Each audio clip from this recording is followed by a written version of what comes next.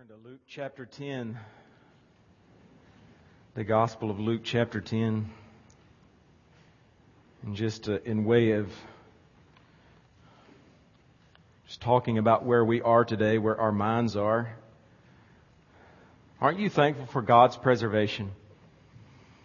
That's the one thing that keeps coming to my mind this morning as we worship, and I've got is it Hebrews 12:1 coming to mind about the great cloud of witnesses.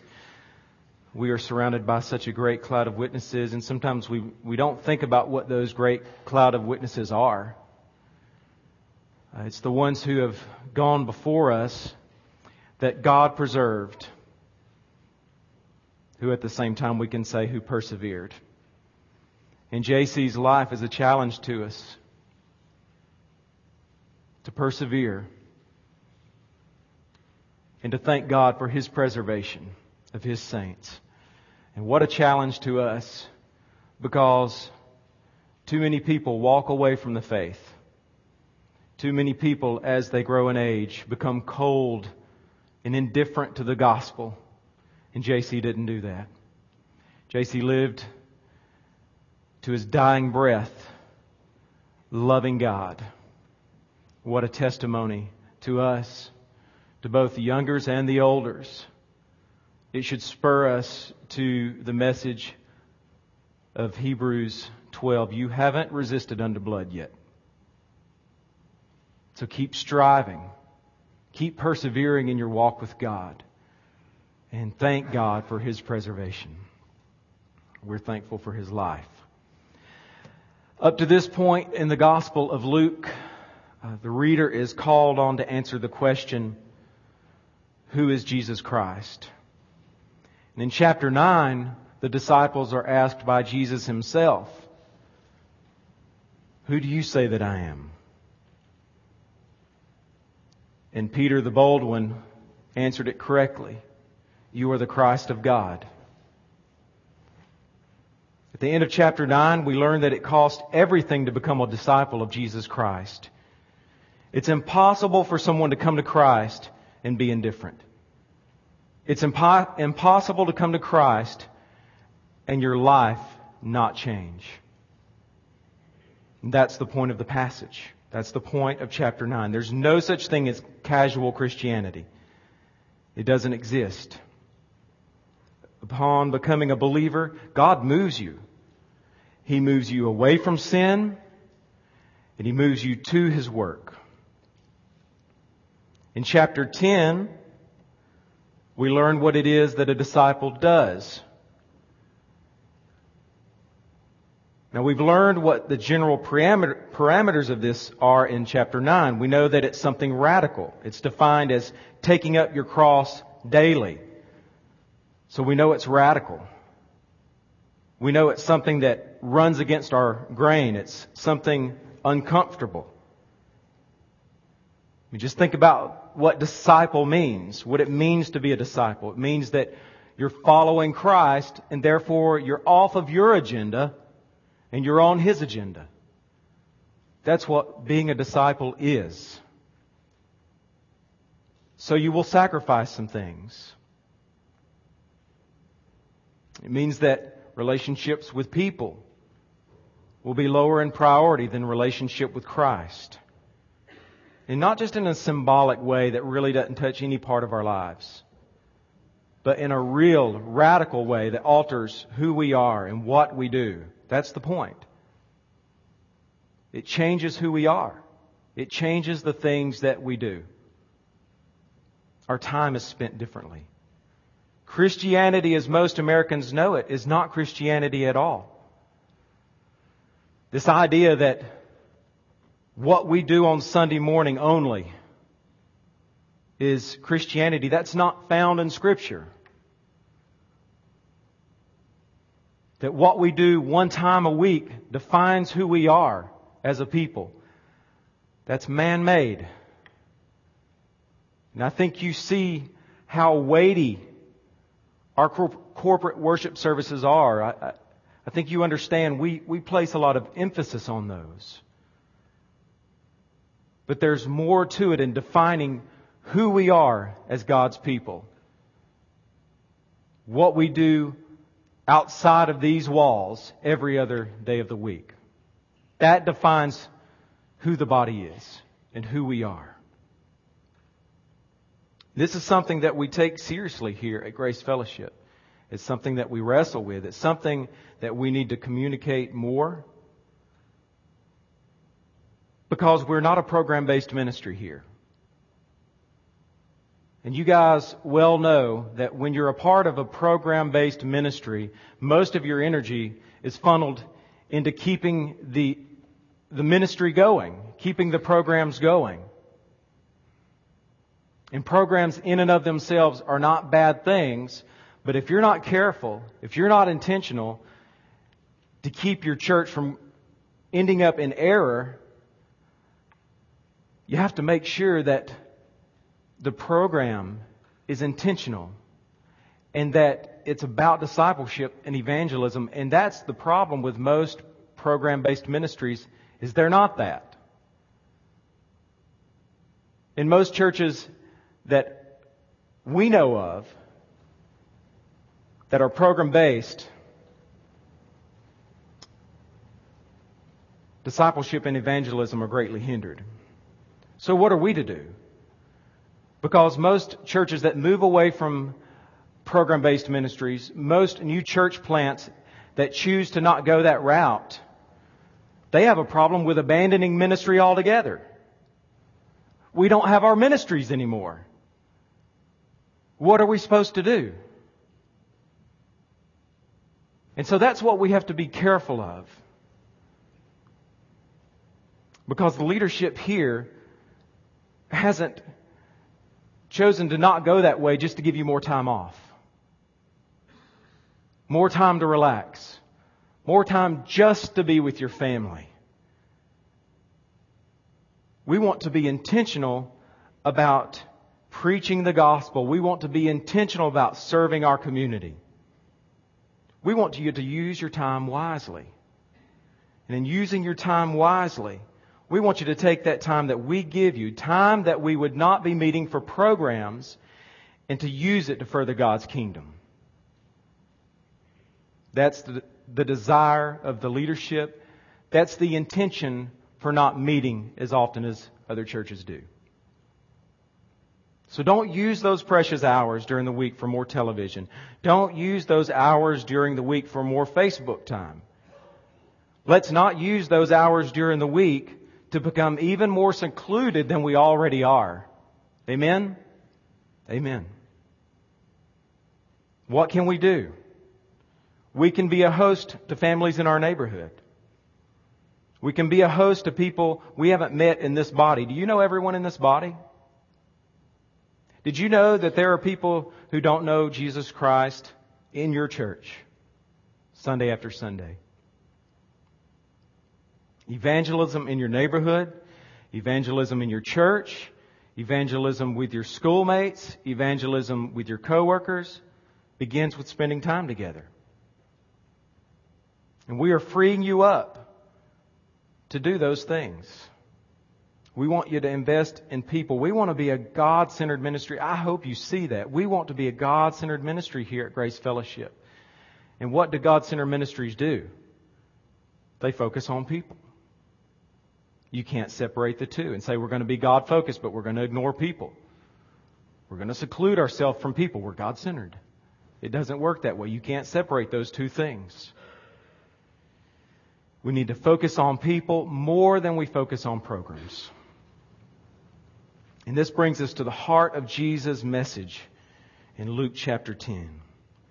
As we study this passage, it becomes evident that our specific task is to give attention to God's harvest. This is the specific task of the disciple, which begs the question, if we're not doing that, can we really say that we're doing the work of a disciple? Everyone who is called is sent. Everyone who is called is an ambassador, a laborer, a missionary. Everyone. Your call to salvation is at the same time a call to be a laborer, a call to be a missionary. This brings us to our first principle in the passage. In verses 1 through 12, Jesus commissions 72 disciples. That's our first principle. Jesus commissions disciples. Let's read that together. Starting in verse 1. After this, the Lord appointed 72 others and sent them on ahead of Him 2 by 2 into every town and place where He Himself was about to go. And He said to them, the harvest is plentiful, but the laborers are few. Therefore pray earnestly to the Lord of the harvest to send out laborers into His harvest. Go your way. Behold, I am sending you out as lambs in the midst of wolves. Carry no money bag, no knapsack, no sandals, and greet no one on the road. Whatever house you enter, first say, peace be to this house. And if a son of peace is there, your peace will rest upon him. But if not, it will return to you. And remain in the same house, eating and drinking what they provide, for the laborer deserves his wages. Do not go from house to house. Whenever you enter a town and they receive you, eat what is set before you. Now here we go. Here's the task. Heal the sick in it and say to them, the kingdom of God has come near to you. But whenever you enter a town and they do not receive you, go into its streets and say, even the dust of your town that clings to our feet, we wipe off against you. Nevertheless, know this, that the kingdom of God has come near. I tell you, it will be more bearable on that day for Sodom than for that town. So here you see Jesus commissions His disciples who will go into the surrounding villages ahead of Him. He commissions them. He addresses practical issues like food and housing and other needs. And in verse 9 there, He gives them their task, which involves two things. Do you see it? Two aspects of the ministry there. He tells them to meet needs and to preach the gospel. They are to meet people's needs and they are to preach the gospel. Twofold mission. You know, just on a side, I'm so thankful for this weekend. Aren't you? And Carlton, I'm thankful for your vision to see the churches of this county come together for the sake of transforming our communities. I'm so thankful for that. What a great start. I couldn't believe when I drove up and saw all the vehicles. I mean, I was overwhelmed. It was amazing. And the brotherhood that occurred there, great job. You all painted, you cleaned trash, you landscaped, you did all sorts of service around our county. And in the same way, these disciples were meeting people's needs. They were healing. This was hands-on ministry. This was hard work. Do you remember in the Gospels how tired Jesus was at the end of the day after healing all day long? Doing people work is hard work. This was hands-on ministry. But they weren't just doing service work. The disciples were also told to preach the gospel. They were told to announce that God's kingdom was near them. They were preaching the gospel. We must preach the gospel. We must find different avenues in which to preach the gospel. And we have to get out of these four walls to do it. I'm so thankful that we served our people in the community this weekend. And I pray that it won't stop there. I pray that we'll be intentional. You know, all of that can't rest on one man's shoulders. We have to be the church. Grace Fellowship has to be the church. And we have to understand that connection between service and preaching the gospel. And Randy Pope at Perimeter in Atlanta helps us to see that connection. He has a great quote where he says, good deeds lead to goodwill, which leads to the good news. And I pray that we will understand that as Grace Fellowship and that we will continue serving. But as we continue serving, I pray that we will have a message with our service.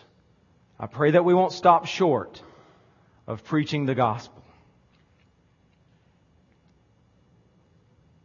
What was the message that the disciples were preaching? We'll read verse 9 again. Look at it.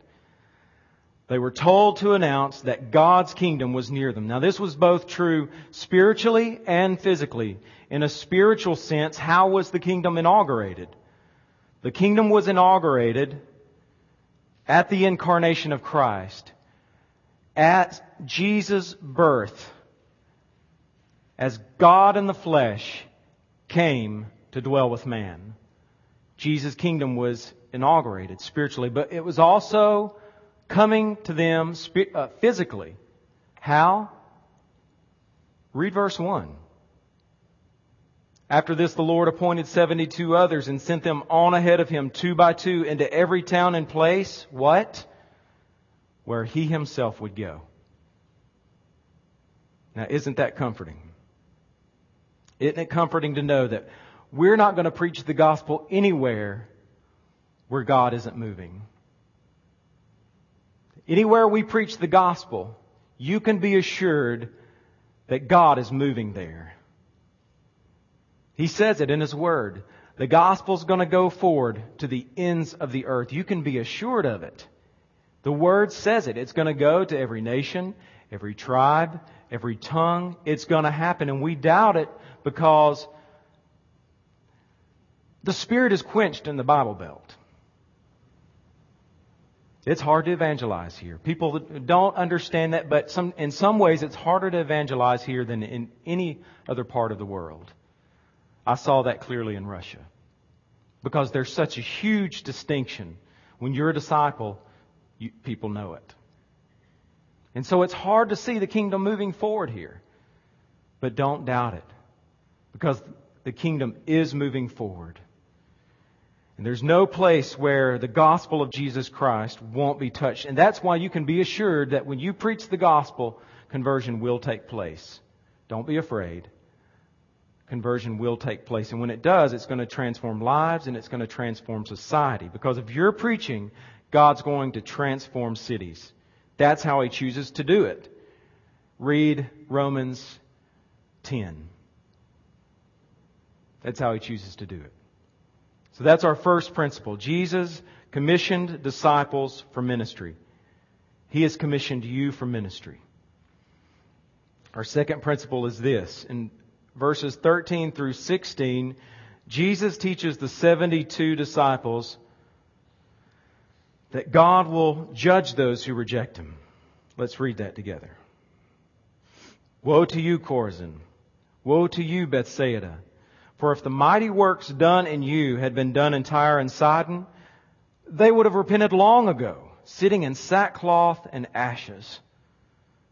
But it will be more bearable in the judgment for Tyre and Sidon than for you.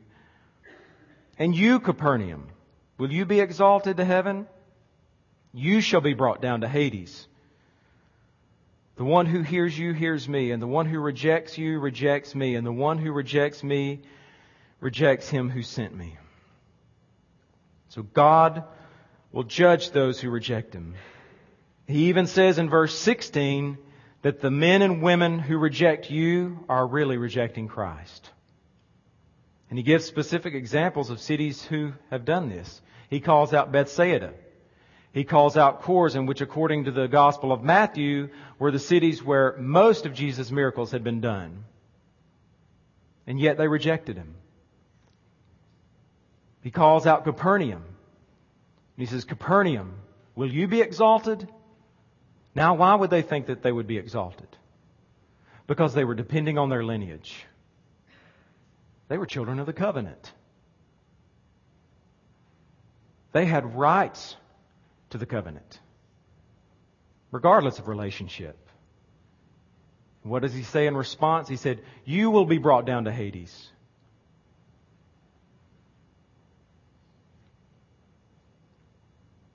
Everyone that we preach to must receive the gospel. They must. They cannot reject it. Anyone who hears it has a great responsibility. They must respond to it. And we need laborers to do that. We need laborers in Anniston, Oxford, Weaver, Jacksonville, Alexandria, Ohatchee. We need laborers in all the cities around the nation. We need laborers in Atlanta. We need laborers in New York City. We need laborers in Seattle. We need laborers across the ocean. We need laborers in Surovikina. We need laborers in Volgograd and in Honduras and in Moscow and in Uganda. We need laborers there. We need people serving in those places. And you know what? We really need to think about this. If Grace Fellowship retains the same membership year after year, and we never have any turnover due to the fact that we're sending out, don't you think that's kind of an indictment? Because what were the churches of Acts doing? What was the early church doing but training up to send out? There was a very short turnaround time in creating disciples and then sending out. We should be doing that. We need laborers who will start Bible studies in their neighborhoods. We need laborers who will give away Bibles. We need laborers who will commit to short and long-term missions. We need laborers who will plant churches. We're 7, almost 8 years into this church plant. 7 years into this church plant. It's time that we plant a church. But we need laborers to do that. We need people who will help other people walk with God. And when we do that, when we preach the gospel, and when people hear it, they must receive it. They must not reject it. This brings us to our next point, found in verses 17 through 20, and it's this. The believer's joy should be found in salvation. The believer's joy should be found in salvation. Let's read that. The 72 returned with joy, saying, Lord, even the demons are subject to us in your name. And he said to them, I saw Satan fall like lightning from heaven. Behold, I've given you authority to tread on serpents and scorpions, and over all the power of the enemy, and nothing shall hurt you. Nevertheless, do not rejoice in this, that the spirits are subject to you, but rejoice that your names are written in heaven. When the disciples finished their mission endeavor, they were happy. But they were happy for the wrong reason. Their joy was just a little bit misplaced. And Jesus, in a gentle way, just a gentle rebuke, He corrects this for them. They were finding joy in how they had authority over demons, but Jesus says that He gave them that authority. He already knew that. He's always had authority over Satan and his demons. He's God. He's eternal. What did He mean when He said, I saw Satan fall like lightning from heaven? He was saying, look guys, I was there when Satan was cast out of heaven. I'm God. So you don't have to be happy for that. I know that. And you can rest comfortably that I know that. He wants them to have joy. He's not squelching their joy, but He wants their joy to be based on something else. Do you see it there? He wants their joy to be based in the fact that their names are written in heaven. He wants them to be happy because they're saved from sin. Because Jesus knows something that we don't know. And we might think we know it. But no one knows it like God the Son. He knows that success in missions is going to come and go. That the success that we have in missions is only due to the fact that God is changing people. He is working. He is moving. He is changing lives. This work of changing lives is His work. And Jesus knows that. And you're going to see to the degree that He knows it in just a minute. Because He models it for us just perfectly. But He simply just calls us to labor for Him and to find our happiness in Him.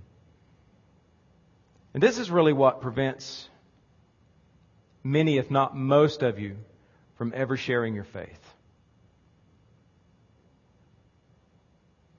Some of you never reach out because you're seized by fear. And I don't think that you're fearful of your image. I think most of you have died to that. You're not afraid of looking foolish. You understand that the gospel is foolishness to the perishing. I don't think that's your issue. The issue is this idea of success.